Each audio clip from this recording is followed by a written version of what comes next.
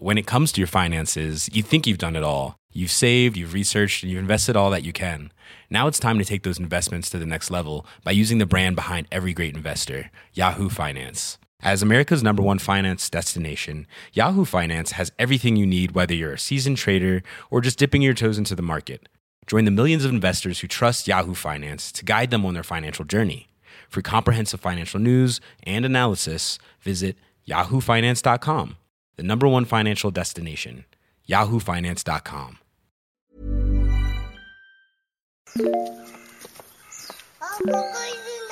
本当？見えないでしょ？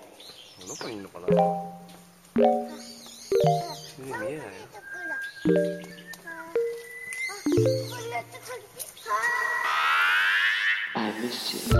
What's good, Internet? It's Monday, June 8th, and you're listening to Waypoint Radio, episode 320. Is that right, or is it 319, Kato? 319. 319. I'm your host. I wrote 319. I just didn't trust myself. I'm looking at 319. I should have gone with it. Yeah. I'm your host, Austin Walker. That was the voice already of Ricardo Contreras. Also joining us, Gita Jackson. Hello. And Rob Zachney. How you doing, Rob? How's it going? It's going. It's good. It's not, you know. It's going. It's fine. Everything's fine. I'm exhausted. Right? It's fine. It's continued to be a long couple of weeks. I think we're What's passing. it? Yeah? No. What's it like in Queens right now? Fine. It's fine. Fine. I see a person walking past the block. I'm looking out the window. It's sunny. Queens is small. Queens does not have protest energy in that way. There was a protest in Astoria last week, but it is not Brooklyn. It is not a destination the way Manhattan is, where you're like, yes, let's go there and have a protest. Right. Yeah. I'm in a more dense part of Queens, but lots of Queens is almost suburban in places. Yeah, that's and true. so it's a different vibe for sure. But it's fine. That's still How are fine. y'all doing? How were your weekends? Y'all get up to anything interesting? Yeah. Yeah, I certainly did also. God, we can't. You can't serve up that slow I pitch over the tried. plate and be like, "Here's a segue." That underhand toss, Thank you, Rob. and then just everybody stares at it as it rolls in the dirt. Listen, Toot your horns, maybe people. I would open it up for other people to have had a nice weekend, okay? Did you have a nice weekend, Rob? Did you do anything interesting? I watched my friend stream for justice. Boom, got him. Okay. This weekend I was on, count 'em, 3 different fundraiser streams. That's right. A hat trick of fundraisers, Wow. one of which I helped Hat organize. trick. Yeah. On Friday, I was helping out US Gamer. I was in a segment with Abby Russell and Ben Pack from Giant Bomb. You might know those guys. They do know those folks, yeah. Yeah, we played, honestly, what should become part of the rotation for everyone's party games that they're playing with their buds. Golfing with your friends, which is described to me as Trackmania, but it's golf. Oh, that's It's a great just this- pitch. Yeah, it's just this wacky game where it's like mini golf style with a lot of really weird courses, and you all play it once, and it's just janky enough that it becomes like a hilarious nightmare. We had such a problem. I had a real problem. I was really bad at this game. It was really fun to play though. Like if you watch the VOD, which I believe is up on YouTube because we were just streaming to YouTube, so check out US Gamer's channel. We there's just like a lot of parts where everyone stops like bantering and we all just yell, no, for like a full minute. That's really, I really like. This We looks played good. we played a spaceship, an outer space themed course, which had all these like gravity and wind obstacles to do. It was super fun. So the way this game works is I'm looking at it and I'm asking, sometimes it looks like you're directly controlling this golf ball. You Other are times it looks directly like controlling the golf ball. You can, I mean, you are hitting it, right? you are hitting it. Okay. You are selecting the It's direction like mini golf, and the to be force. clear. It's like Yeah. mini golf with like very absurd mini golf courses is what it Yes. looks like. Okay. Yeah, the one in space, there were like conveyor belts and moving platforms and black holes that sucked in the ball and would just shoot in a random direction. Okay. The pirate ship one, which we tried next, has a whole bunch of stuff. You can get the balls to, so you are controlling them, because if you click, you can make the balls jump in water. Okay. So you could use like the surrounding water to get to the hole. In fact, a lot of us, there's a time limit for each hole, but on one of the holes in the pirate themed course, we ended up all just kind of hopping up and down in the water and running out the clock. Great. So that is the way in which it is like Trackmania, is like everyone is constantly trying to get to the hole. It's not counting strokes, it's counting time, presumably. Or no, it is also counting strokes. Good. So then we had a lot of like 18 over par like situations. It's like very, very, very, it's hard. Like these courses are hard. And what makes it a perfect party game is that it's chaos. One, everyone's doing it at the same time. Two, the courses are actually pretty difficult. So if someone manages to get par or under par, we were even like clapping for bogeys and double bogeys, which is like a 1 or 2 over par. And like that's sincerely impressive. And nobody ever feels bad, or at least playing with this crew, no one felt bad because like we all were struggling. And if anybody that's the first thing I've heard that makes it sound not like golf. No one not felt the bad. Spaceships it's like, so that's how it's a game. Yeah. No one felt bad. It's not a huge waste of public green space, and it's not racist. Good. So Love there it. you go. That's how it's not like golf. Those are important. Those are important things. Yeah, this seems great. This looks fantastic. I'd play this. I mean, yeah, definitely. $15 Like it's a on really Steam. good hop in the voice chat on Discord late at night with friends game. Yeah. I bought it at golf like ball into a T-Rex mouth. Apparently. Oh my god, I want to play that one so bad. I need to just get all my friends to get this. It's so easy to learn. You just use the mouse too. And like the physics are really, really weird. So it's just fun to see how the game kind of breaks when you play it. Yeah. And then we raised a couple $1,000 for bail funds and mutual aid. And then the next day, Kato was also on this. He was playing. You were playing Tonight We Riot, which was so much fun to watch. Yeah. Which I've talked about on the pod before, but quick recap was a side-scrolling group-based beat-em-up-ish game about liberating a town from its corporate overlords. And it's great and ridiculous. I fought a crab monster on stream that was made by the pollution that the corporation was causing. It's great. It's great, and I kept losing a bunch during the stream, and it was because I wasn't properly prepared, and I ended up donning my mask and eye goggles and helmet for safe protesting. Oh, I see. Okay.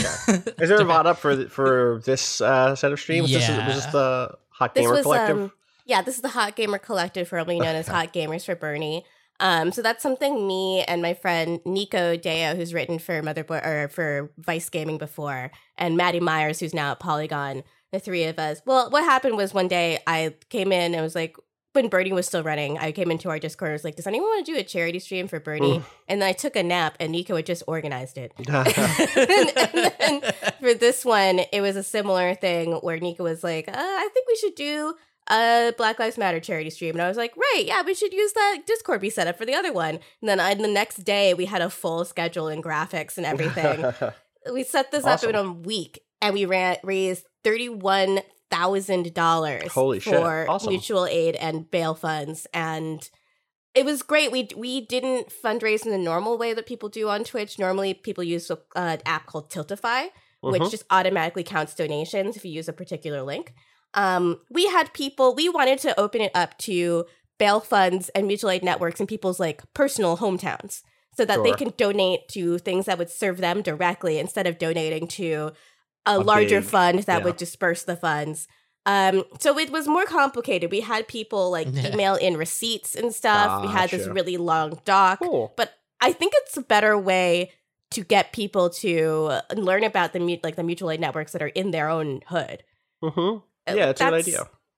That's it was fun. Like David was with me, my boyfriend David, and he doesn't really stream, but he was having fun. It was fun watching him do a fun charity fundraising stream because he was sort of learning about the educational aspect that kind of happens naturally when you do these things, where people ask you what you're fundraising for, and then you have to not only explain what it is, but like why it's important and why you should give that money. So talking to people in the chat for a couple of hours about mutual aid networks.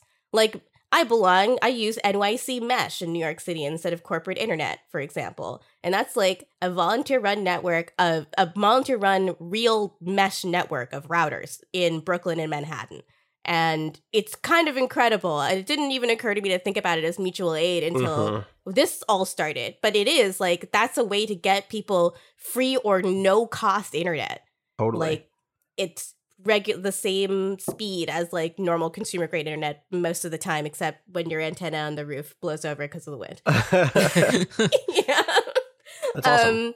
And then yesterday, and like when you're listening to this, it might still be ongoing, but the YouTuber Big Joel asked me to be in the chat for his charity live stream, which has also raised over $30,000 for the Bail Fund Network, for the Bail Project. Yeah. He is playing Mario 64 and trying to beat it, and he's very, very bad at the video game. So he might still be fundraising currently. I hope so. The next time I'm on, I might stop by because he's just going to be going and going and going. He was truly losing his mind last night. He was stuck at 57 stars for so long. He just couldn't. It was 3D puzzle platforming with the Nintendo 64 controls. You know, I'm terrible. Platformers went 3D, and I didn't go with them. So, well, neither did anybody. Yeah. Well, people love those games. People love them almost in spite of themselves. Yeah. On the stream last night, he kept saying, "This game is such a classic. Everyone says it's such a classic. I'm having so much fun playing this classic game." I think I'm learning a lot about the existential fear of like a marathon fundraiser. He kept saying he was afraid to go to bed because he was afraid he'd wake up to 3 people in chat being like, "Well, you said you'd finish the game. You said you'd finish it." And they all give like $1 every hour, and he just has to stay there finishing the game, talking to no one, to an audience of no one. Yeah, you could beat that game. That game's. Can he get a guide? He should get a guide. He got to 57 stars before realizing he was not using a checklist. Okay, but wait, did he say he was going to win 100% that game, or that he was wanted to get all the stars? Oh well, there's your problem there, buddy. Yeah. just beat Bowser, all right? Just beat Bowser. Just beat Bowser, okay? That's all that matters. That's totally fine. He ain't counting stars. No. Yeah. You just fucking pick him up by his big tail, spin him around, throw him off the ledge or whatever. It's fine. That's fine. Bowser Peach doesnn't give a shit about your stars. He just wants to go home again. He just wants to go home. Yeah, she's making a cake in the middle of that. Sounds like a very productive weekend. I guess while we're plugging things really quick, I like never plug Friends at the Table stuff here, but we are also doing a fundraiser right now of the buy stuff variety, not the live stream variety, because I think we're all very busy right now. Though one of us did a stream last week. Dre did a live stream that was also filled with like education and stuff, which was rad. But if you go to friendsoftheTable.itch.io, there is a zine sale going on, plus a postcard sale, all digital stuff. We kind of collected all of the previous fanzines. We got permission from almost all of the artists. I think all but one of the artists we were able to get in touch with and either work out an honorarium or they would waive their fee. And we're able to sell all of the past zines, which were for Counterweight, Marielda, Twilight Mirage, and then there is one of very, very none of them are not safe for work. They're all very classy pinups called "Who's That Big Man?" A Friends of the Table pinup zine. So that's also in that collection. What and then also we used name. It's so funny. We had for our Patreon we have postcard sets. We kind of have like microfiction and original art. And those have only been for like the $25 a month tier of the Patreon for the last 3 years or 2 years or whatever. And so now those are available digitally, and then that money goes to Reclaim the Block, Black Youth Project 100, Bail Project, and Marshall Project. So go check those out if you are a lapsed Friends of the Table fan and listen to Waypoint but don't listen to Fat anymore, because that's fair. That happens. So yeah, just want to shout that out super quick. Austin, every time I podcast with you, I end up buying something, and it's less true right now. That's how it goes. That's how I do. Speaking of Itch, they're also running a different thing, which is actually really good. A bundle of 742 different items.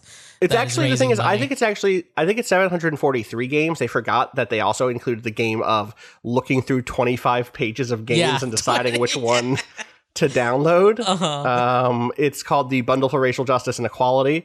It has stuff from 564 different creators. It has 742 items. They've raised 2.4 mil so far for the NAACP amazing. Legal Defense and Education Fund and the Community Bail Fund.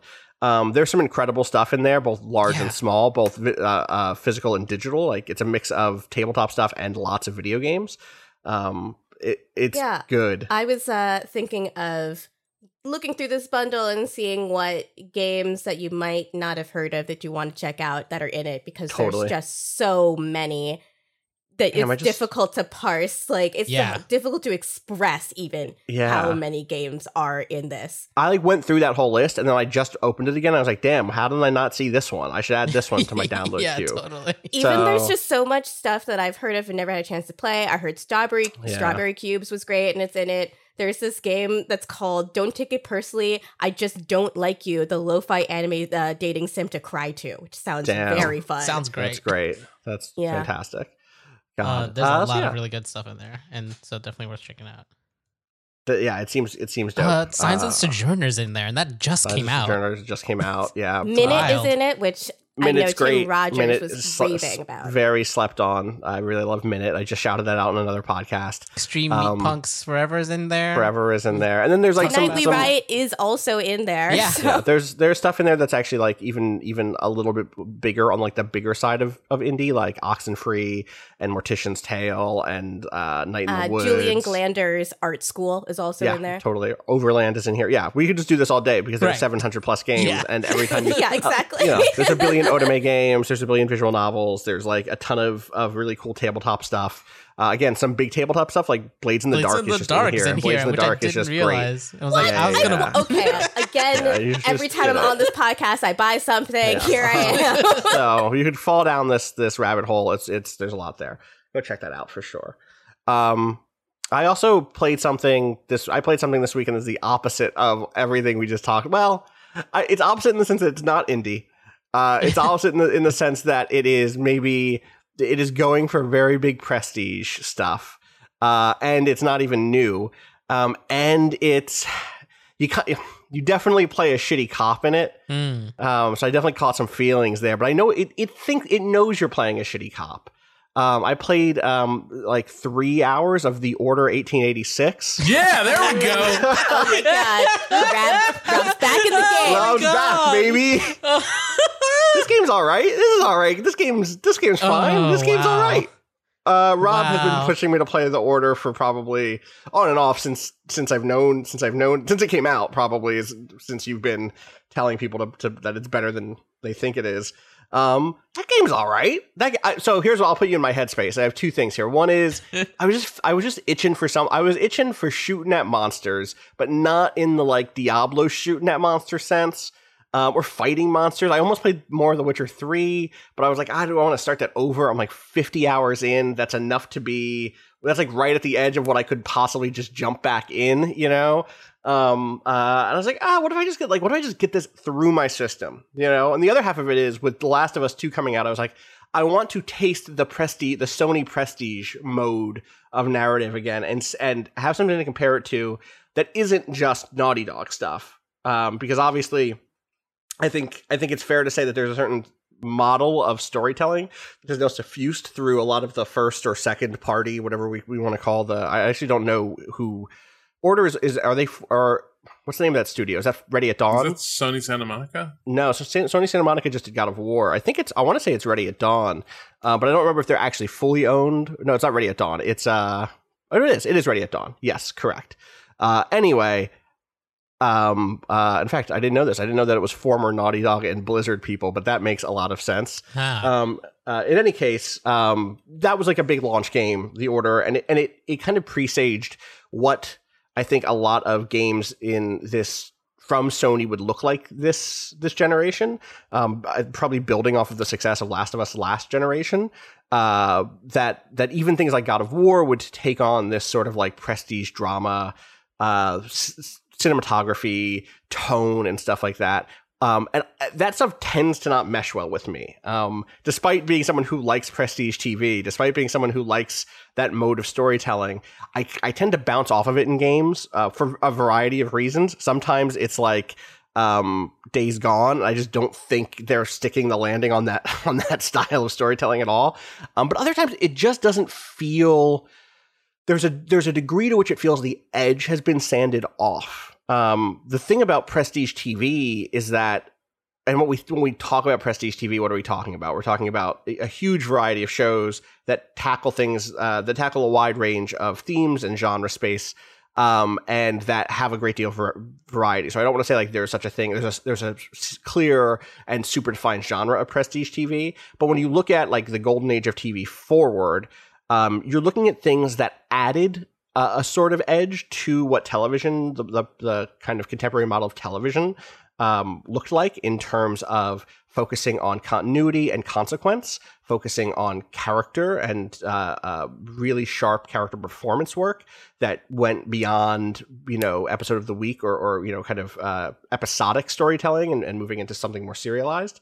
And you saw a range of topics that just weren't going to be covered, especially on network television at the time, or a range of perspectives, right? Interject briefly. Please. You can see how much this revolutionized television, how this specific trend that I think people say began with The Sopranos, but I'm not quite sure that's real. In the late 90s, there's this show that aired on Fox's first slate of original dramatic television programming called Prophet. That was basically the first anti-hero drama. And you can see in that show, it's on YouTube. It's hilarious, but it's also interesting to watch. It's on YouTube because you can see the things that there eventually would become prestige TV. And some of the people that worked on the show would go on to work on Buffy and then Lost and then other shows like this. So it's the first anti-hero protagonist. The big selling point of the show was that he was a businessman who thought murder was good, which apparently America had never seen before. So the first episode, that it's interesting to look at the way that people in television have been trying to do this and had never figured out how to break the then cemented form of television, which somewhere like HBO was able to do because they didn't have commercials. Right. Wild. Yeah. So yeah, I think that era forward, you see a great deal of subject matter that would not have made it onto, America's favorite network or any other network show.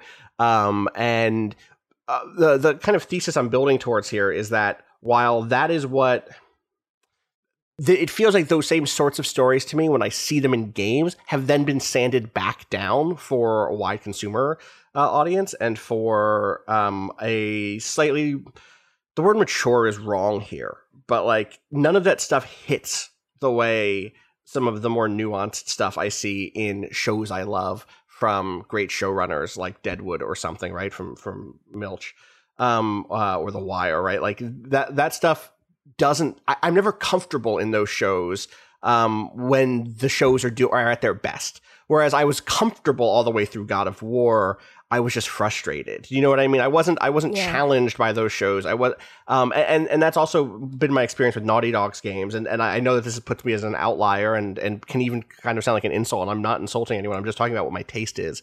And so I went into this because I wanted to feel out that style of production, and to see how I felt about it ahead of Last of Us 2 and kind of get a taste. Also, I know it's not that long. I know it's like 8 hours. I'll be done it in, by this time next week, which is a great feeling about a video game. And it is really interesting because of how distinct it feels compared to something like The Last of Us. I don't think there's a world in which it wins the awards The Last of Us wins. I don't think there's a world, and it didn't, obviously. I don't think that there's a world in which it is able to bring the conversations to bear where people say that, like, oh, this is a game that made me cry, or I don't know, maybe by hour 8 I'll have changed my opinion on that. It's a pretty straightforward variation on like the third-person shooter, Gears of War, cover-based stuff. I get why I was dismissive of it when it came out, but I do think I undersold the degree to which it was willing to trust the audience to do to meet it halfway on some of its themes and world building. And I definitely underestimated its ability to build a really cohesive and sharp world. The ways in which it the level of detail and the spaces you're in are already all really cool. But the way that it slowly feeds you information about what this world is, what the stakes are, who you are in the world is way more restrained than I ever imagined it could be. There was a moment, I guess, to set it up, you are at the top of the game, you're being drowned. You're in prison, you're being drowned, you're in some sort of British lockdown. You don't really know what time or place it is. It looks like it's probably turn of the 20th century, maybe a little bit before. It's hard to say. It's like, somewhere in the late 1800s. Probably 1886, I would say, probably around the order 1886. Yeah. And you end up kind of escaping from this prison. You're confronted by people who clearly have some emotional investment of you, who used to be your allies, and you end up getting into a flashback. How did I get here type moment, where you are going into an area that has been taken over by quote unquote bedlamites. Which are escaped prisoners and people who are in an asylum who've taken over. I forget what the building is even. It's like a fancy. It's a fancy building. Exchange. Yeah, it's tied to a trade company. And also there are some werewolves nearby, so that's no good.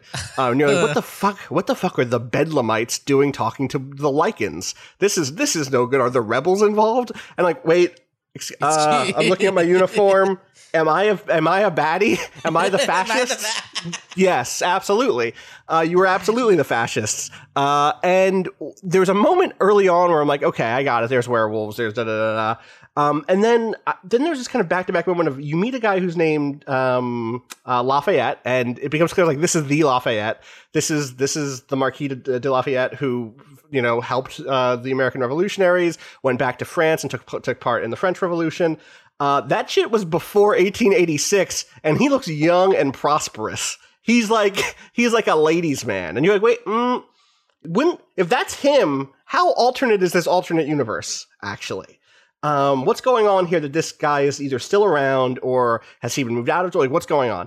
And I think I have an answer for it now, but I'm not far enough in to have that confirmed. But it starts going like, wait a second. Okay, what do I have? What is it that I have access to? And as far as I'm in the game now, I just had an incredible sequence where we are moving through Whitechapel, because all games set in this period of England have to do their Jack the Ripper thing and have to bring you into Whitechapel. And you're moving through this space, you're fighting the kind of revolutionaries that are there who are trying to fight for liberty against the tyranny of the Queen, which fair.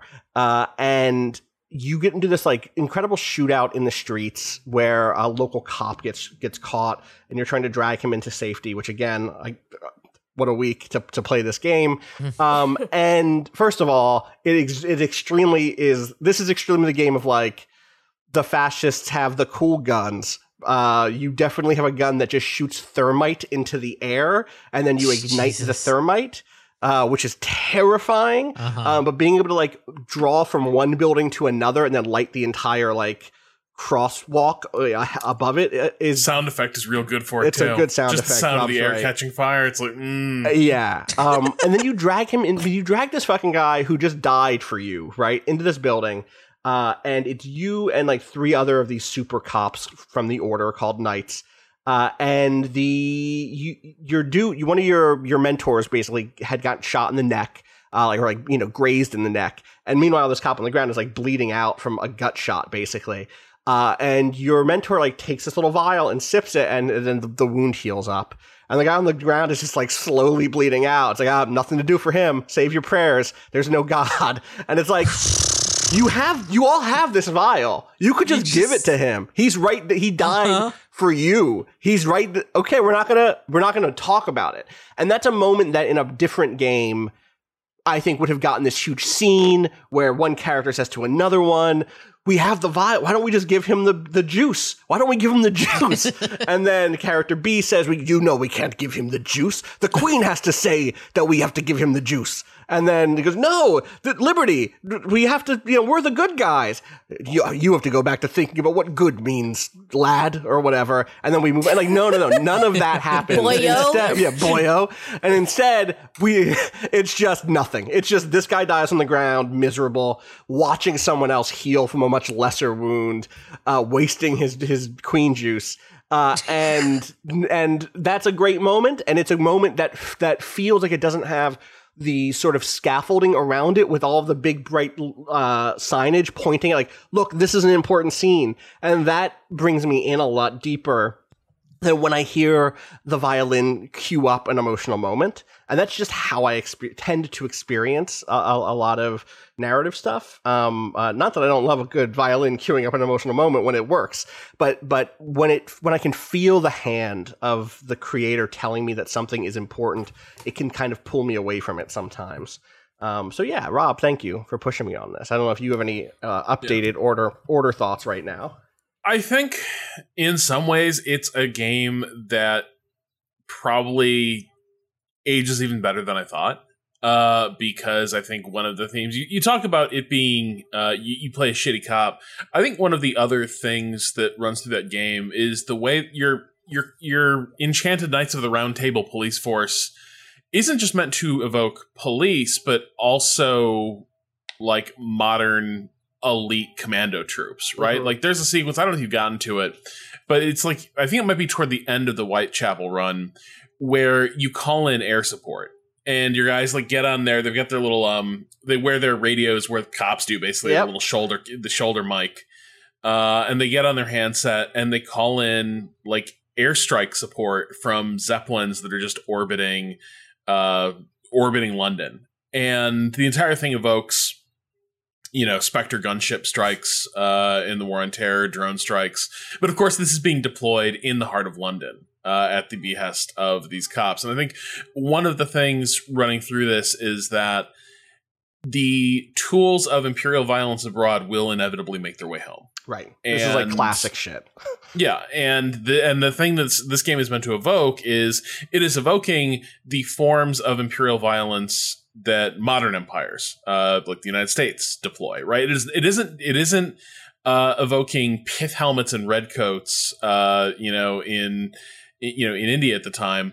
It is evoking the way we fight wars across Africa, across Afghanistan, across Iraq right now. Mm-hmm. So I think that is one of the interesting things about it. And I think here is the paradox. That stuff is also kind of cool and engaging in the way that like the thermite, gun is cool. Like who's the quote that says you can't make a truly anti-war picture because the spectacle is it Renoir? I'm not sure. I know the quote. I don't know. I think it might have been Renoir, actually. Yeah, I think you're right. Yeah, but I think that I'm not sure that's a statement that totally holds true. I think we probably all have the movie that we'd hold up as like, I think this might disprove it. But I think there's something to it, right? Which is that the spectacle of violence and the spectacle of like tremendous powers being unleashed and being wielded by people, that is very seductive. And cameras, like visual media, love it. You see colors and you hear things that just don't occur in daily life. And I think that can make that creates, I think, a tension within these things. I think The Order 1886 has a very smart critique, and I think it tells the story very, very well. At the same time, there is a part of me that when you like look over the London skyline and you hear the dry voice of the Zeppelin operator just like asking for coordinates, and then you just like rain down hell, you're like, fuck yes, games rule. Right. But also, even the thermite gun, this is bad. Yeah. The even the thermite gun and the sort of like, there is a sort of procedural rhetoric at place in terms of, or it's not even a rhetoric in the sense that it's intentional, but there is a sort of formal thing happening in the game where you get this gun that, again, what it does is it kind of puts puffs of thermite in the air when you shoot it, and then you kind of trigger that with a spark that then lights up the entire any area that has any of it lingering nearby. You find that in a Rebel supply bin, basically. It turns out they have weapons they shouldn't have that have been smuggled in. Those weapons were only deployed by the Order a week ago. But you never have them deployed against you. You fight them through the streets, and they're using like shotguns and pistols and rifles, and they're this kind of ragtag rebellious group. You have not yet, at this point at least, faced that style of violence against you, where you were, outnumbered or outgunned. And so it's kind of weird that there is a sort of sleight of hand happening there, where like the reason it is in the moment it feels okay to use a weapon so severe as that, or feels okay is subjective and not exactly clear. But the reason that it feels like the characters are quick to do it is like, oh, these are our weapons. They were going to use them against us. We have them right now. Let's use them against them. But they didn't use them against you. They kept them in a bin in a crate below, and you as a player didn't have the gameplay experience of having to face that stuff. So it never disempowers you. It never actually, but it gives you the framing in which you theoretically were up against this thing, and kind of makes it a fair use case in a very strange way. And so I think the fact that the game knows it wants you to feel like a badass, because that's what games are supposed to do. I think this ends up being part of what my problem with this model of storytelling in games ends up being is the Tony Soprano does not often feel like a badass. And when he does, it is at some incredible cost to his humanity, to his relationship with other people, often materially. And likewise across the wide range of, again, what we call prestige television, that model of storytelling. In great films that are about, quote unquote, about something, those moments of dramatic violence don't necessarily, I mean, I guess this goes back, and I looked it up, it was a Truffaut quote. It does go back to that. It's like, can those moments of violence will they ever be free of the joyous spectacle that is on screen to display them? And I think that violence can be on screen in other ways. And I think maybe war specifically struggles, but I think that you can have sequences of violence that are shocking and stirring and demoralizing and everything in between. And I think that in general, it's hard for me to see that in games because of how much of it there has to be. It has to feel good to pull the trigger 1,000 times per level, often. you know? A lot of, I think, if we can typify what prestige television does narratively, a lot of it has to do with understatement and subversion. So if you look at a show like Deadwood, where in the first episode, still the only episode of Deadwood I've seen, there's a scene where a man has to be hung by the neck because he's a criminal. And it doesn't work because actually when you're hung from the neck, it doesn't always work. So he has to be pulled down to break his neck so he can die. And the reaction from the way it's framed is understated, right? It's not framed so that it's shocking to the people around you. It's framed so that you understand the extremity of the lengths of, what it is like to live in the town of Deadwood, where things are just shitty all the time and everyone's swearing. Can't even hang a man right. Right. And, that I feel like is a narrative beat you can get in a video game, but it has to come around just violence. A lot of the time in these AAA games that are going for this kind of thing. I think that was my big problem with The Last of Us, its approach, is that it tries to make those kinds of narrative moments, especially specifically talking about near the end with the elephants and then the thing that you have to do, where it's just like, it just goes mega grim to differentiate it from the grimness of the world around it. The dogs are going to have names this time, Kita. So I think there's a couple things. One is that I think while the Prestige game shares a word with Prestige TV, and I think certainly the way they are marketed, they want to reach for that level of cultural cachet. Really, I think what their dominant aesthetic is actually the impact aesthetics of late 90s, early 2000s war movies.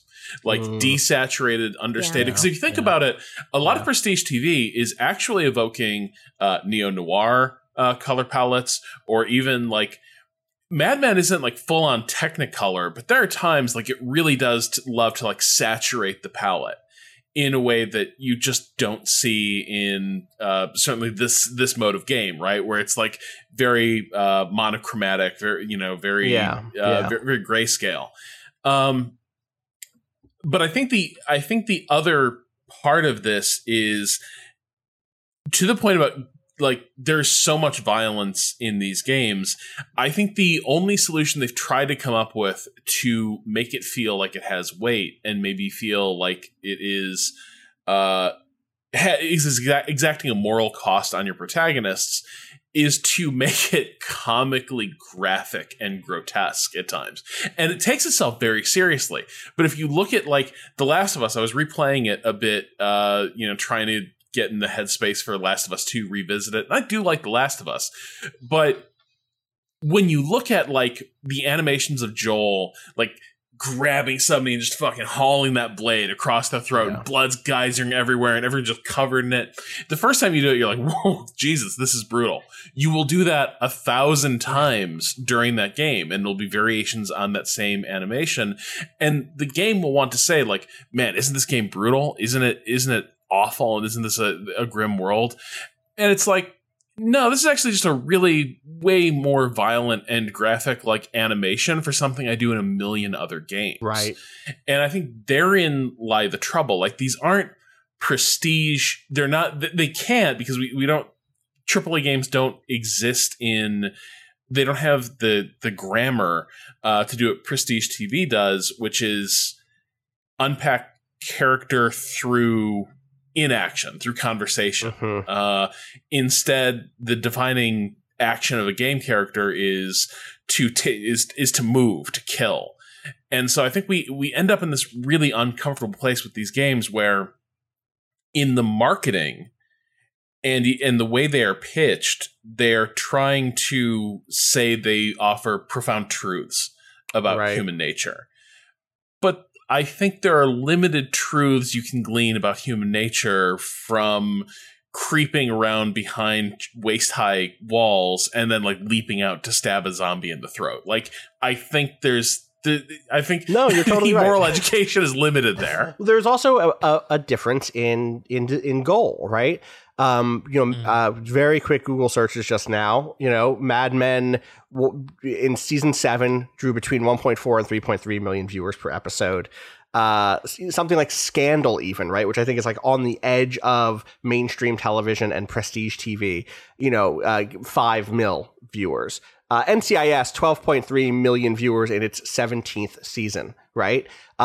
These want to be NCIS. These don't want to be Mad Men. These don't want to be The Sopranos. They don't want to be just the water cooler conversation of the people in the know. They want to be big cultural moments. And in that way, they have more in common with young Sheldon than with Deadwood, right? And I think that's an interesting dilemma because to reach that wide audience, the thing that you're saying is prestige TV and prestige TV showrunners and filmmakers literally change the verbiage of, or the technique of storytelling in order to evoke something distinct from what primetime network television, popular television shows. That is not what's happening in prestige gaming or prestige, style, this particular model of storytelling inside of games. They are in fact still stuck in the box of the same sort of mechanics and tools and verbs that we use across gaming. Even in the most pulpy, gamer ass game, you're still doing, even in Doom, you're doing the same. In fact, in the irony of it, of course, is like Doom makes a splash a few years ago because of how it rejects left trigger, right trigger, because of how it feels distinct from what had become the de facto way that a game is supposed to feel if it's a big important game. Rob, you had something else? No, I was just thinking how I think the real parallel, I think, of the prestige game is the comic book movie. Yes. Where what they want is the cultural credibility and importance that works of prestige TV are recorded as works of art. But also they want to be works where the hero beats the shit out of the villain for 10 minutes and then ascends a great tower and has a huge battle and that's how it ends. And I think the appeal made here is to say, well, stories in this mode can still tell important stories. And I think that's true. I think genre can tell really important stories. I think by the end of the Order 1886, I'm not sure I think the awkward thing is I think the game itself, like, may not be an important game because it has some of those limitations you cited, Austin. Like, I think it doesn't know how to reinvent the cover shooter to make it so that you are like fighting yourself, that you were up against the tools that you employ. But I think by the end, it will have told a story worth telling that has some resonance to modern society in a way that a lot of games from that generation, certainly early generation games, really didn't. But I think the thing we encounter a lot with games is we conflate a certain, grim-facedness, backed by money with importance and insight. And I think that's a bit of what is going on. Yeah, and we're going to have this conversation again and again in the coming weeks. Once The Last of Us 2 is out and the embargo drops and all of that. I know some folks here are playing it. I've not touched it yet. I haven't decided if I'm going to play that game yet. I need to like sit with myself and be honest about whether or not I will enjoy it, or if I will have something interesting to say about it, or if it will just be the conversation we just had. But again, and if it's that, then why waste your time making you hear me just repeat myself, right? I guess I'll wait and see what people think. Any other thoughts here, or should we go to our first break? I say first break like we're gonna have a second break. I don't think. I just have one question. How far are you? Not that I'm at the part that you just talked about. The Zeppelins. I've moved the Zeppelins into place. I think I'm about to call their heavenly firepower down on these traitorous rebels. So because I look forward to revisiting this conversation because I do think the second and third acts of the Order I think dig into some of the themes that. Sure. Have interested you, and this is I believe you. But it's the rare game that actually seems to know where the landing is, much like which a lot of games not only do not stick the landing, but they end up at a completely different drop site.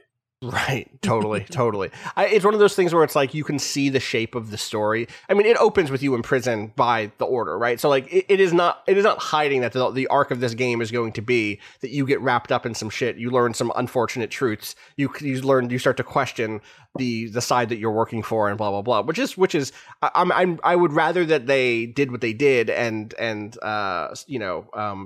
telegraph that than me have to slog through all this shit where I like, does this game know what it's doing? Like, no, it clearly does know. It is clearly building towards that thing.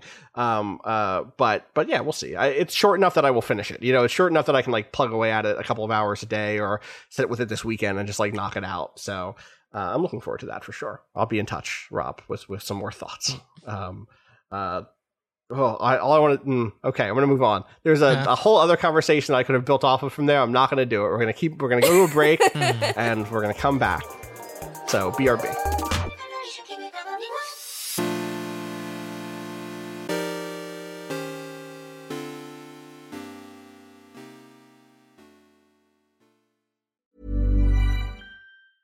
When it comes to your finances, you think you've done it all. You've saved, you've researched, and you've invested all that you can.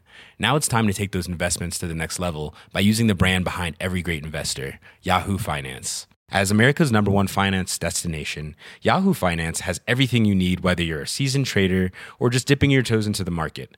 Join the millions of investors who trust Yahoo Finance to guide them on their financial journey. For comprehensive financial news and analysis, visit yahoofinance.com. The #1 financial destination, yahoofinance.com.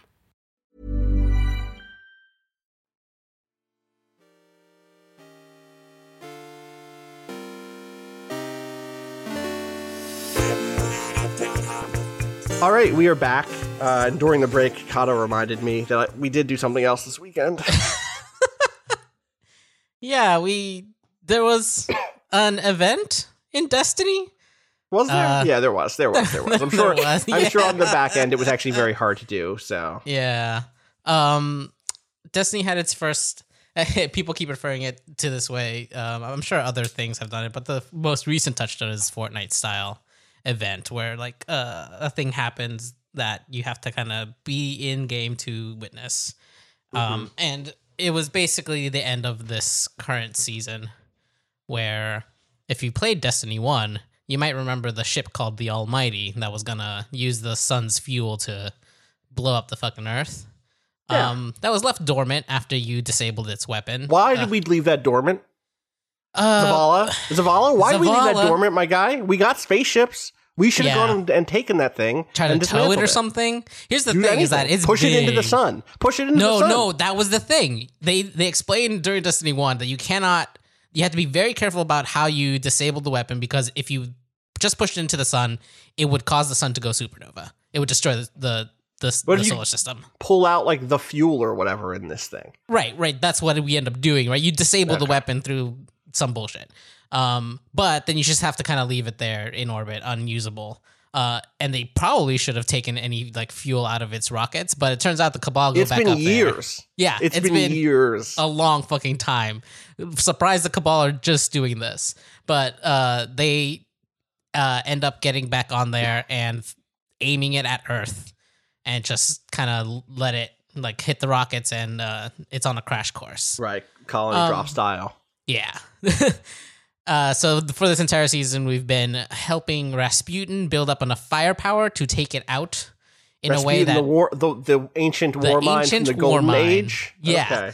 The AI supercomputer that controls a series of satellites and weaponry from the Golden Age that may or may not have attacked. Nothing says Golden Age like webs of orbital satellites and weaponry. Yep, just a bunch of surveillance and the weaponry, no big. And that's basically what the big like kind of narrative theme of this season has been. There's a lot of repeatable kind of quests where you're like helping build up his power. And then they announce tune in Saturday 1 p.m. Eastern, 10 a.m. Pacific. Watch the Almighty. Watch Rasputin launch his attack.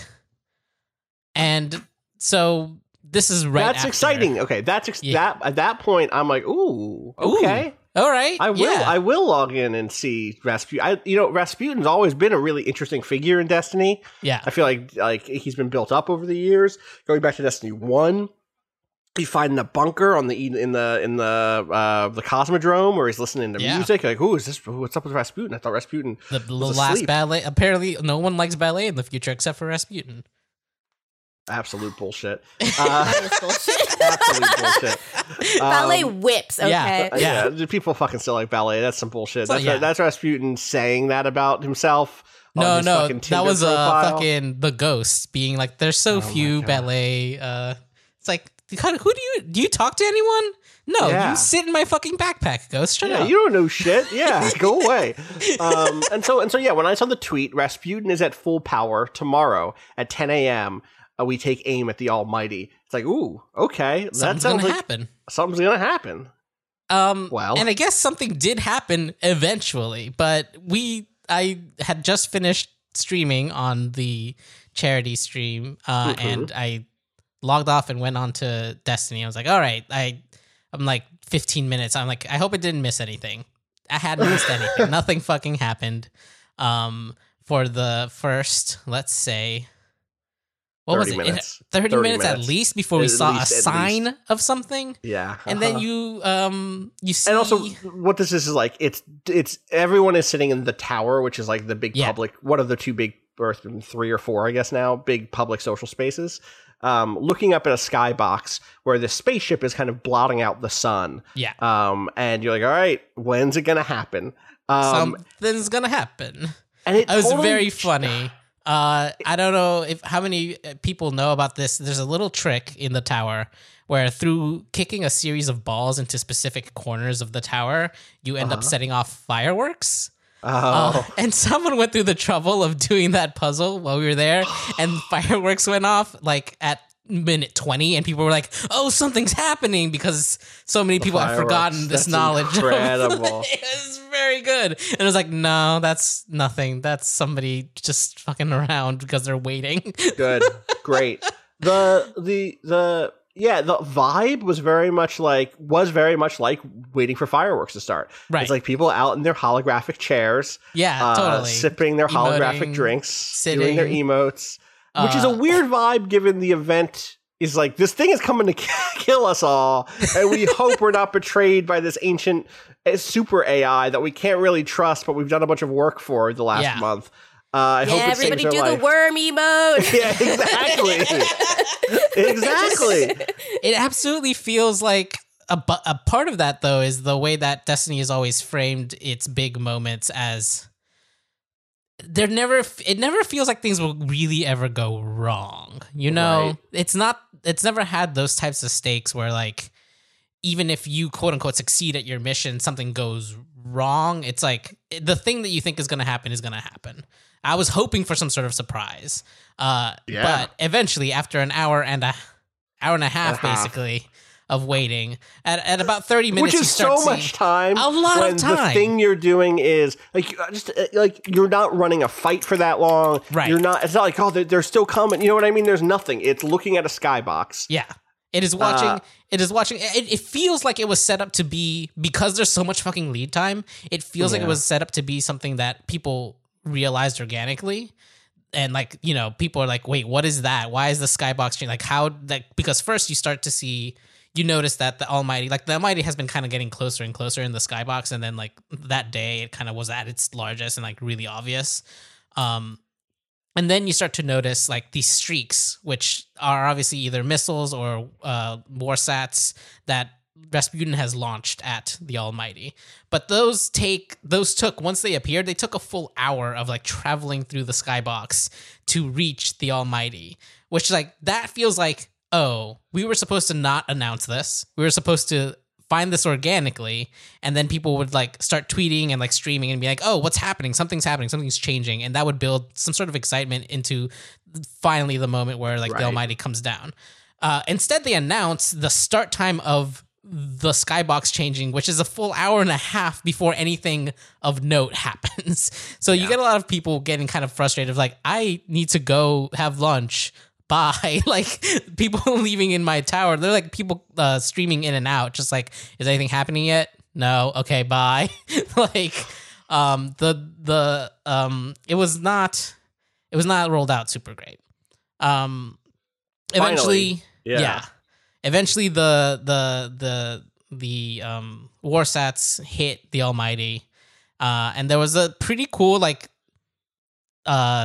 just, like, moment of it exploding in the sky, falling through the atmosphere, nearly taking out a mountain, and that part was, like, really neat. But after an hour and a half of waiting, it definitely felt like, all right, that went the way we expected it to.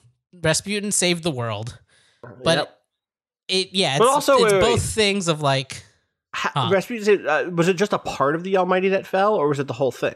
No, it was the whole thing. How? Okay, but it still hit the Earth. Right, but it didn't blow up. It blew up in space. I see. I see. The point was, it was supposed to hit and explode. It was like a bomb. It was carrying a bomb. Okay, It wasn't that the impact of the ship was going to be so great because it was rapidly approaching us from the sun, and like a giant asteroid would cause permanent change to the Earth's biosphere. It was just it had a bomb on there. Yeah, it was itself a bomb, and, like, what fell to Earth ended up being the leftover debris of that explosion, but it was a pretty sizable chunk of the Almighty. Okay. There's a kind of comically in the corner section of the tower now that has some rubble. Site. Yeah, like, there's, like, a little, like, area where something hit, but otherwise, like, unless you know to look for it, nothing fucking happened to the tower. And all you get is, like, a banner, right? Yeah. You get like an emblem for going over and looking at it says inspect crash site, and then you get an emblem. Hooray. Mm-hmm. It's very funny. It just felt like it could have been, it felt like they set it up to be more dramatic and a little more world changing than it ended up being. And that's honestly kind of what I've expected from Destiny, kind of a bit. It's just like, it feels like things could get really interesting, but they rarely do until like big expansions. Like all the stuff in between, all of like the small seasons have so far been like, all right. This past one was kind of the worst as far as like making it feel like making your impact felt in like the story that was happening. Even though like technically, I guess directly every time you did that one activity, you were making Rasputin stronger. Although here's the other funny thing. They ran an event where it's like, oh, we have to hit X amount of completions of this activity in order to make sure Rasputin's up to snuff. And then not enough people were playing Destiny to hit that number. And it was pretty clear within the first day that they were not the current community was not going to hit that number, and they had to boost it by a magnitude of 10 in order to actually make that. That's a big difference. That's a big difference. It was and so rough. then for this to be not the reward to that, but the I mean, like diegetically the reward for that, right? But this is. But like that being the preamble to this was like rough. It's like, oh, there's not even that many people interested in engaging with this at this moment, and then. Yeah. And then you have this opportunity to bring a bunch of people in because they hear, oh, it's a live event, and they think about the stuff that Fortnite has done. I don't even mean the Travis Scott stuff or the concerts. I mean the like going into the next season, everything's going to disappear, or everything's going to, there's going to be the a map big changes a because rocket. The rocket thing, that whole thing, like watching that rocket I wasn't even in Fortnite when I watched the rocket. I watched it on some stream, and like that was still more exciting than this ended up being. Yeah. I think there was a lot of expectations given what. Other things have been hinted at. They're kind of hinting a lot about what the next season is going to be. There's actually a stream tomorrow morning doing their first big announcement. There's been a lot of very interesting cutscenes and rumors. And I think people were expecting this event to have more of a tie-in with those sorts of things. And it totally was not. Well, I hope that next stuff, I do hope the next season seems cool. It sounds like there are big changes happening again.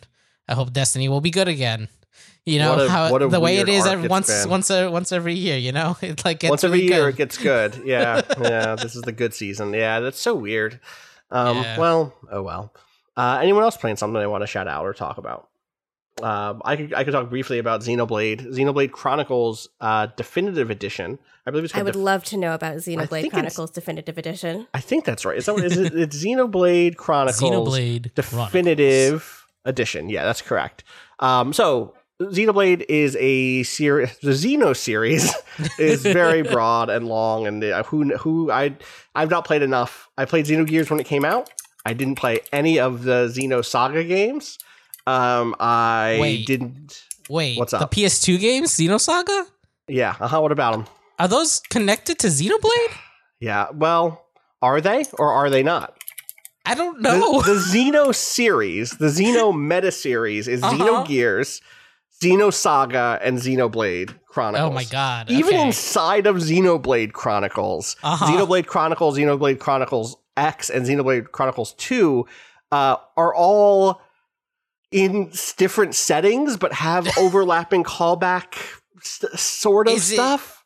Is it the kind of like Final Fantasy situation where certain things recur, or is it more like these things are technically happening in a connected world of some sort, a connected universe? Is it the Xenoblade cinematic universe, or if we had a cinematic universe as wild as the Xeno universe is, we wouldn't know it exists.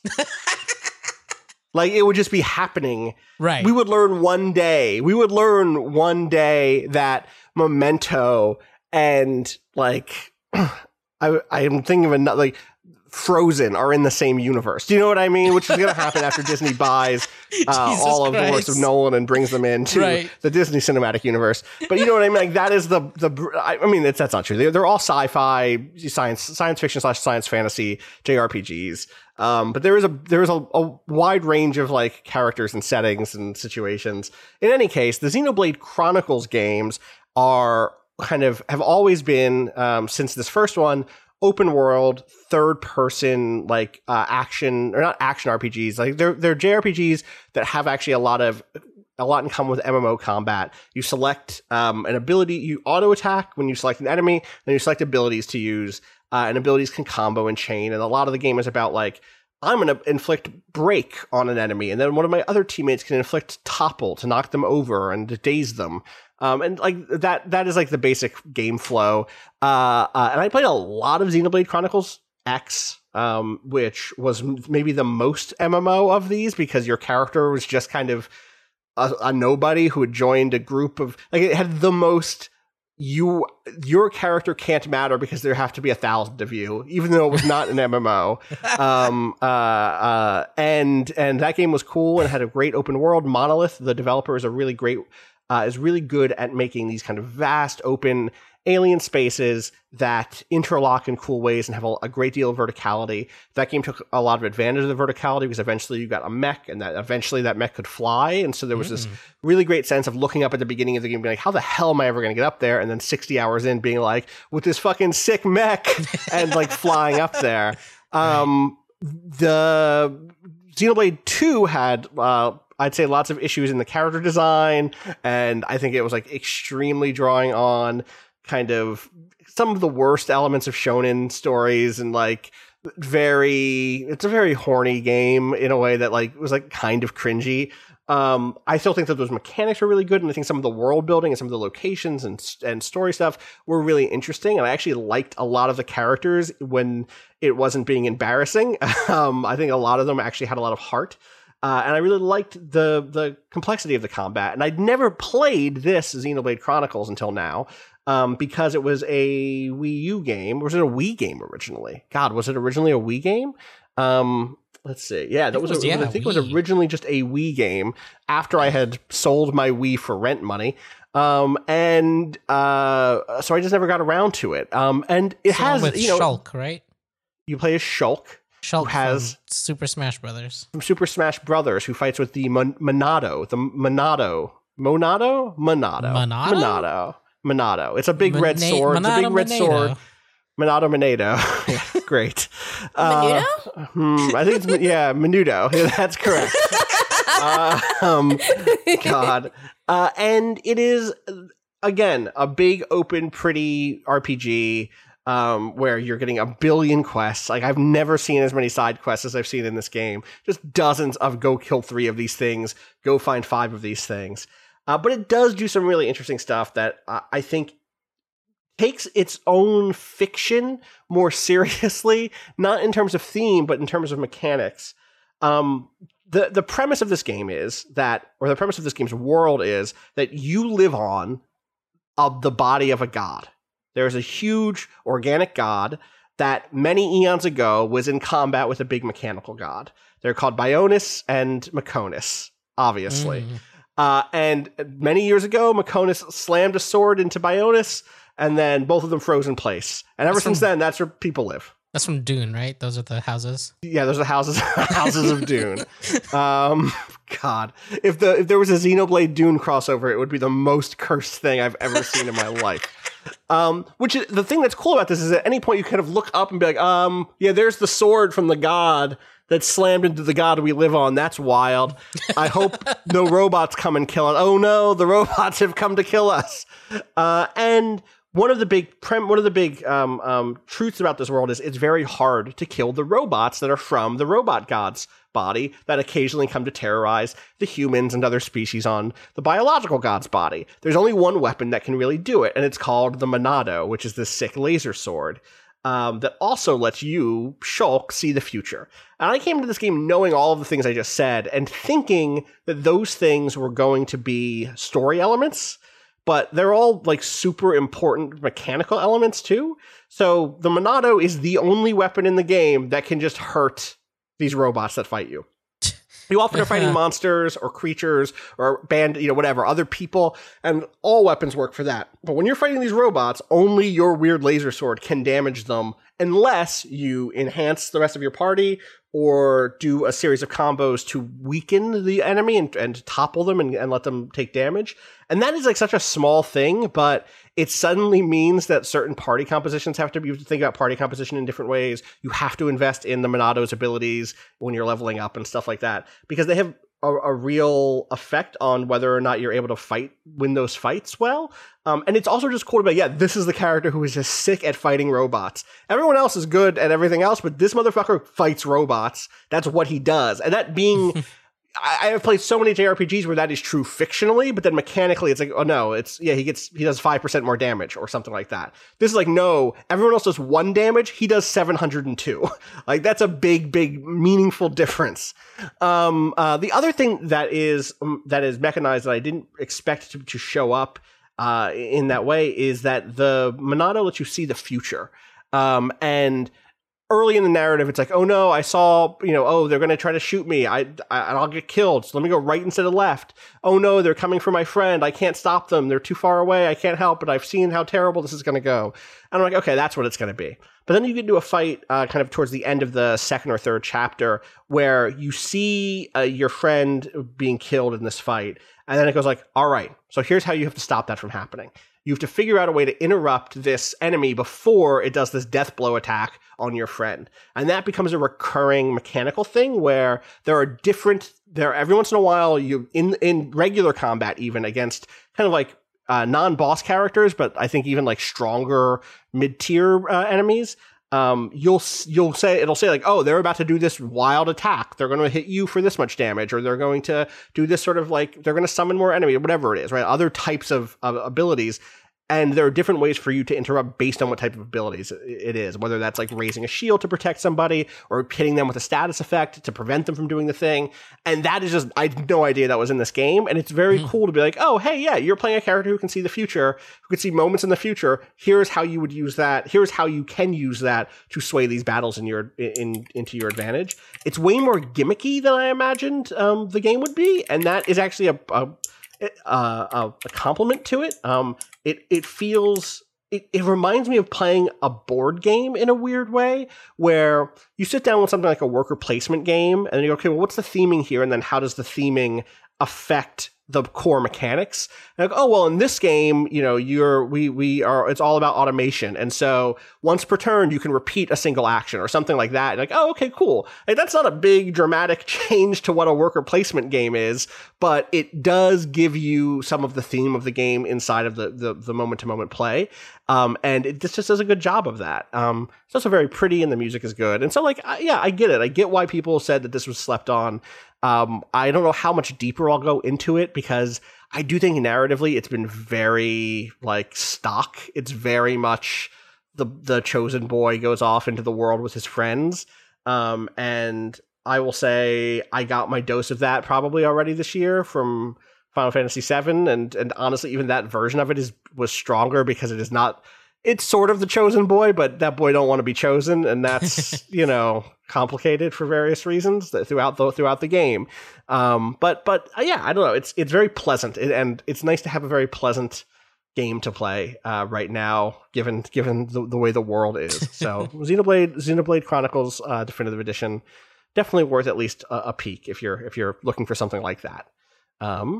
Anyone else playing anything they want to shout out? If not, I can go to the question bucket. Gita? I've been trying to learn how to not suck at Valorant. Oh, hell yeah. That's nice. Yeah, I finally figured out how to get the game to work on my computer, so that's great. Step one. Yeah, the Vanguard anti-cheat was really giving me hell during the beta, but it seems to have resolved whatever issue it was having, so phew. But yeah, I played some Spike Rush with Heather Alexandra from, she's not a journalist anymore. She's from Double Fine now. Yeah. She's a community manager.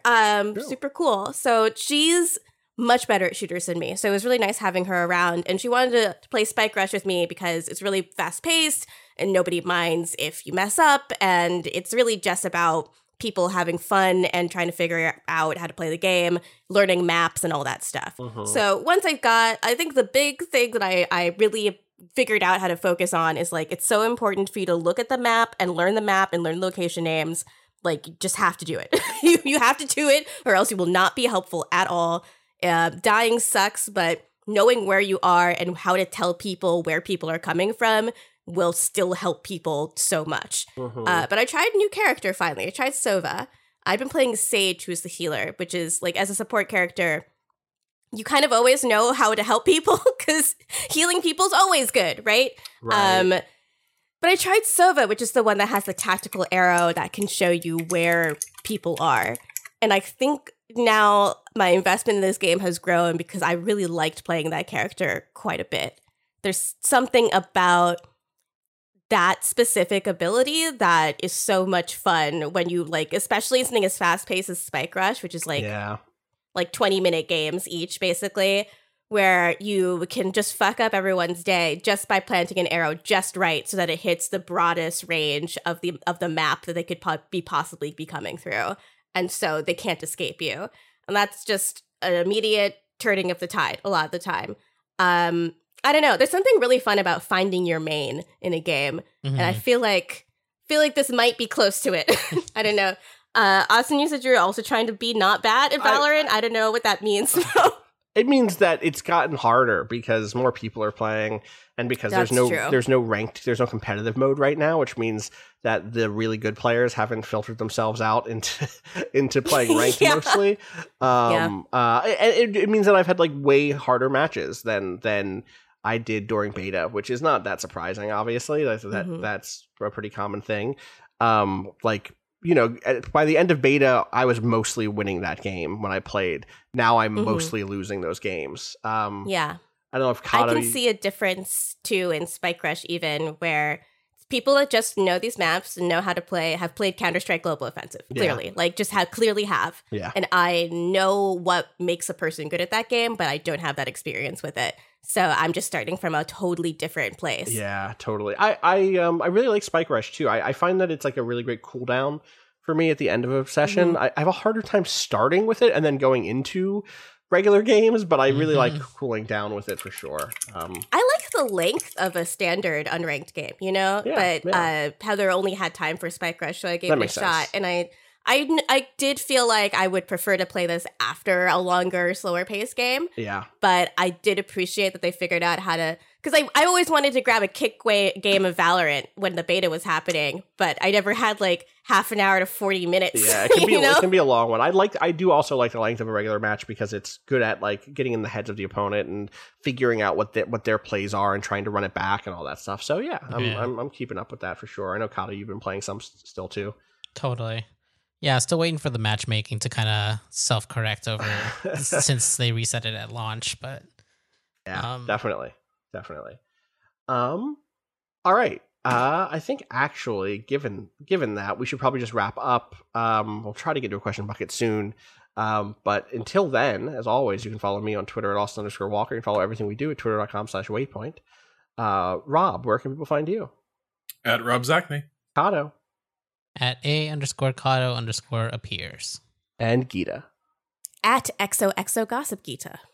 Thank you as always to Bowen for letting us use the track Miss You off the EP Pale Machine. Find out more about that at waypoint.zone/BOEN. Is there anything on the site that people would like to shout out or that's coming up that people should know about or anything else that we should point people to? Oh, I have an interview with one of the Mac makeup artists, Romero Jennings, that created the Mac makeup that came with the free update for The Sims. I know the fandom has had mixed reactions, but I think you'll really like if you even if you dislike the makeup, learning about the process that it took to create something that is like a real physical product line, and then bring the Mac brand and what Mac has been all about for like almost half a century now into The Sims. It was such a cool interview, and Romero Jennings is a really cool guy. Cool. Go check that out.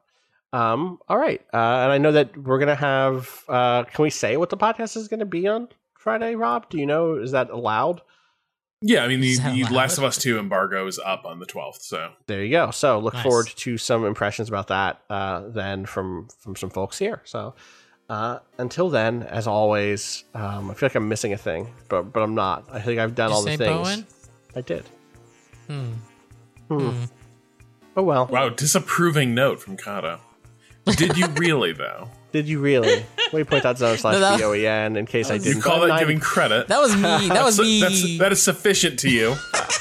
That was me questioning my own memory in this moment. Fair. You know what? Fair. On that note, we should get out of here. As always, fuck capitalism. Go home. Peace.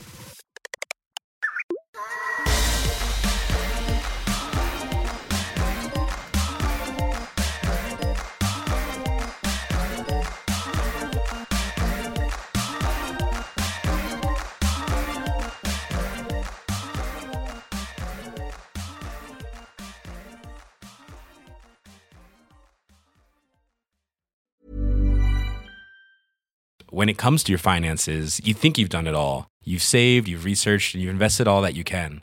Now it's time to take those investments to the next level by using the brand behind every great investor, Yahoo Finance. As America's #1 finance destination, Yahoo Finance has everything you need, whether you're a seasoned trader or just dipping your toes into the market. Join the millions of investors who trust Yahoo Finance to guide them on their financial journey.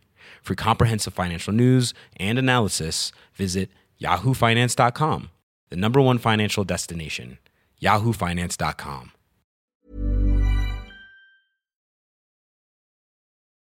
But also get out in the streets. But also, please get out in the streets and make some noise. Yeah. Well, the streets is our homes. You know what I mean? Yeah, These are the our streets. streets. Is our home. Yeah. Yeah, Whose whose street? streets are Whose streets? Our streets. Thank you. That's what Unless I it's like 2:30 in the morning and you're setting off fireworks in the street outside my house, in which case, like, maybe it's Yeah. time to go home. Whose street? Rob's street. Rob- Yeah. Exactly. God. All right. It's very hard not to talk about the Clone Wars, Rob. Oh, yeah. In relation to all of this. It's very hard. That's the sound I make when I want to talk about a show that I can't talk about. Every day I'm like, Every I day. want to talk about The Mentalist. Oh, I yep. want to talk about Clone Wars. Are you still in season 3 of The Mentalist? Or are you in Yeah. 4? Okay. Yeah. I'm trying to cut down on my TV time to make more room for games. Okay. Fair. That's, yeah. Sorry. Games are good. I like games. I like video games. I just want more time. I just Yeah. need the... I just need more time, fucker. Yeah, that's Roy Batty Yeah. ends a gaming binge. And it's like, oh no! Oh no! Roy Batty's heated gaming moments. Oh, The Witcher? How long to beat? Oh no! Oh, God. I want a skip list, fucker. Oh. All those episodes lost. Here's great. Oh. Should I replay The Witcher? No, I shouldn't. Anyway. I saw the Almighty fall in Destiny. Oh, we'll talk that's about that. When we right. come back, we'll talk that about didn't that. go We have to well. talk about this. We actually have to. I know it's a bit. I know you're building, Yeah. but I've seen things you people wouldn't believe. Yeah. God.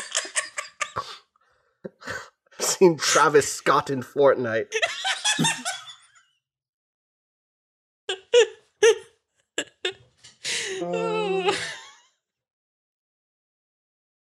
You know, this air conditioning thing sucks because now when it's not running, I'm out here like, ooh, it's feeling a little warm in my room. And it's not who I am. Oh no. Okay, so the Not thing who is, I am. but you got to have that fan going. It is. My fan's going. I can't have the fan in the air conditioning unit going because it's too loud. Oh, so what are you using for fan? I just have another fan. Yeah. And it's fine. It's fine. Wait, is it another But- tornado? It's like an off-brand Vornado. I do have a Vornado, but I Okay. haven't unboxed it yet because I got the air conditioner. But I haven't really. I got to turn on the Vornado. But yeah, if I put on the fan, you would hear it. It would be bad. Okay, so I will. So I got this fan. It's a really nice oscillating fan. Moves a lot of air. Okay. It's also from a company that what it's known for is making fans for libraries. Ooh, Huh. I like This thing books. is really quiet. Okay. And it, yeah, like whisper mode, it is dead silent. Like you can hit you, me you can have with it that running. recommendation. Yeah, hit me with Yeah. that, Let me with pull that it up. link. Oh, I wanted course. to recommend to both of you Supernova Era by Six and Liu, by the way. I just finished it. It's so great. Science fiction book, hard Yeah. sci-fi. Supernova gives out radiation on the planet Earth that will kill everyone over the age of 13 in a year. And that's like the first quarter of the book. The Right, rest of the you book mentioned is this. Yeah. children taking. Well, it got to the part where we've learned who America's president and Secretary of State is. America's president is a perfect little boy who's the most handsome boy in the world, basically. Wow. And his parents are perfectly politically average. He just realized at a young age, like a lot of American children, that you have to like find an extraordinary opportunity and seize it, unless you're gonna if you don't want to be an average kid. and his opportunity was becoming the president. And then the Secretary of State is an evil little boy who does drugs. Great. He literally looks like a skeleton. Like, they describe him having paper white, thin skin that droops off his frame. He's like 12 years old. And then America immediately descends into children playing with guns. Of course. Great. Yeah. Yep. Yeah. Yep. Cool. And that's Supernova era, right? Yes. It's shorter than most of his other books. I was gonna found say, it a yeah. pretty How does quick it? read. How does it? Yeah. The three body stuff. How is long definitely to one. be? Breezy. It's a lot breezier. It reveals itself as an allegory about what we teach our children about our countries about halfway through. And from there, it just Gotcha. becomes quicker and quicker to read. Gotcha. Cool. Yeah. I have seen child presidents. Yeah.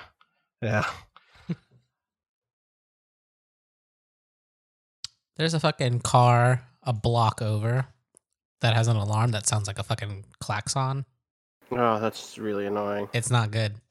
Car alarms are evil. They Yeah. are. Not as evil as the fuckers who were setting off firecrackers, though, at 2:30 in the morning, like below my window. No. That's just rude. Yeah, and they know that nobody's going to call the cops on them this week. But does that preclude me going out and kicking somebody's ass in the middle of the night? That's the thing. Like, full on, like, dude coming out in a bathrobe, being like, I'm gonna fuck you kids up if you stay there. Please. But what if the kids are big? There's the thing. What if there's Kids many be of big. Kids be big. I see teenagers sometimes and I'm like, that is an adult. Then they're not adults. They're big, but not but small. Big of stature, small of age. I feel like my high school skewed smaller for some reason, because every other high school I've ever seen, like, everyone just looked larger and bigger. I feel like I knew a lot of very short people. Weird. My high school's size demographics changed once it became a fad for rich dudes to start doing roids. Ugh. Love it. Great. Yeah. It was awesome, dude. Like, junior year, suddenly a bunch of, like, unremarkable dudes suddenly just, like, got, like, fat with muscle in a year. And then started having a ton of behavioral issues. Someday, I'm going to learn what the fuck is wrong with my camera and why it only works half the time and never when I need it to. Yeah. Okay, I'm ready, though. I'm no camera. I wonder if it's a Discord thing. Like No, it's with interlocking. every app. It crashed weird. opening the Logitech camera settings app Oh, geez. just now. That's what I was trying to open to see Gotcha. if it was If it was Discord. possible to, yeah. Yeah. All right, let me start this recording. You'll be proud to know I already opened time.is, though. Perfect. Let's clap at 12 seconds. Hold on, I gotta... Oh, let's not clap at 12 seconds. Okay.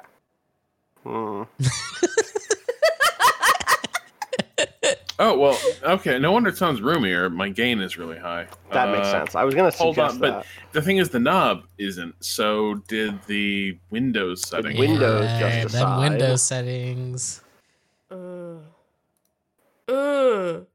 We all I we saw a all bad know. tweet. Do you We want all to know love about them. it or no? Wait, what? I saw a bad tweet. Do you want to know about it or no? Michael Tracy. Does that Oh, it's that bad. give you I saw it. no? I saw it. Okay, you already saw. Let me take out my headphones. You go ahead. Okay, well then we're safe.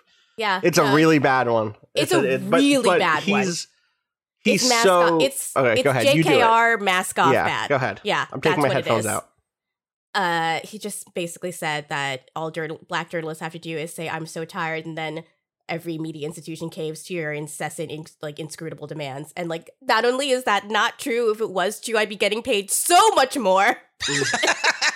Can you imagine how much money I would get if all I had to do is say I'm so tired? Like, come on. Yeah, like, it's not. How can you look at journalism of all institutions and say too many black people get what they want? All right. Rob, you ready? Michael Tracy is just, yeah. Okay, yeah, we can't. We all know. I know. I hate him so much. I just hate him. 5 seconds after. Sure.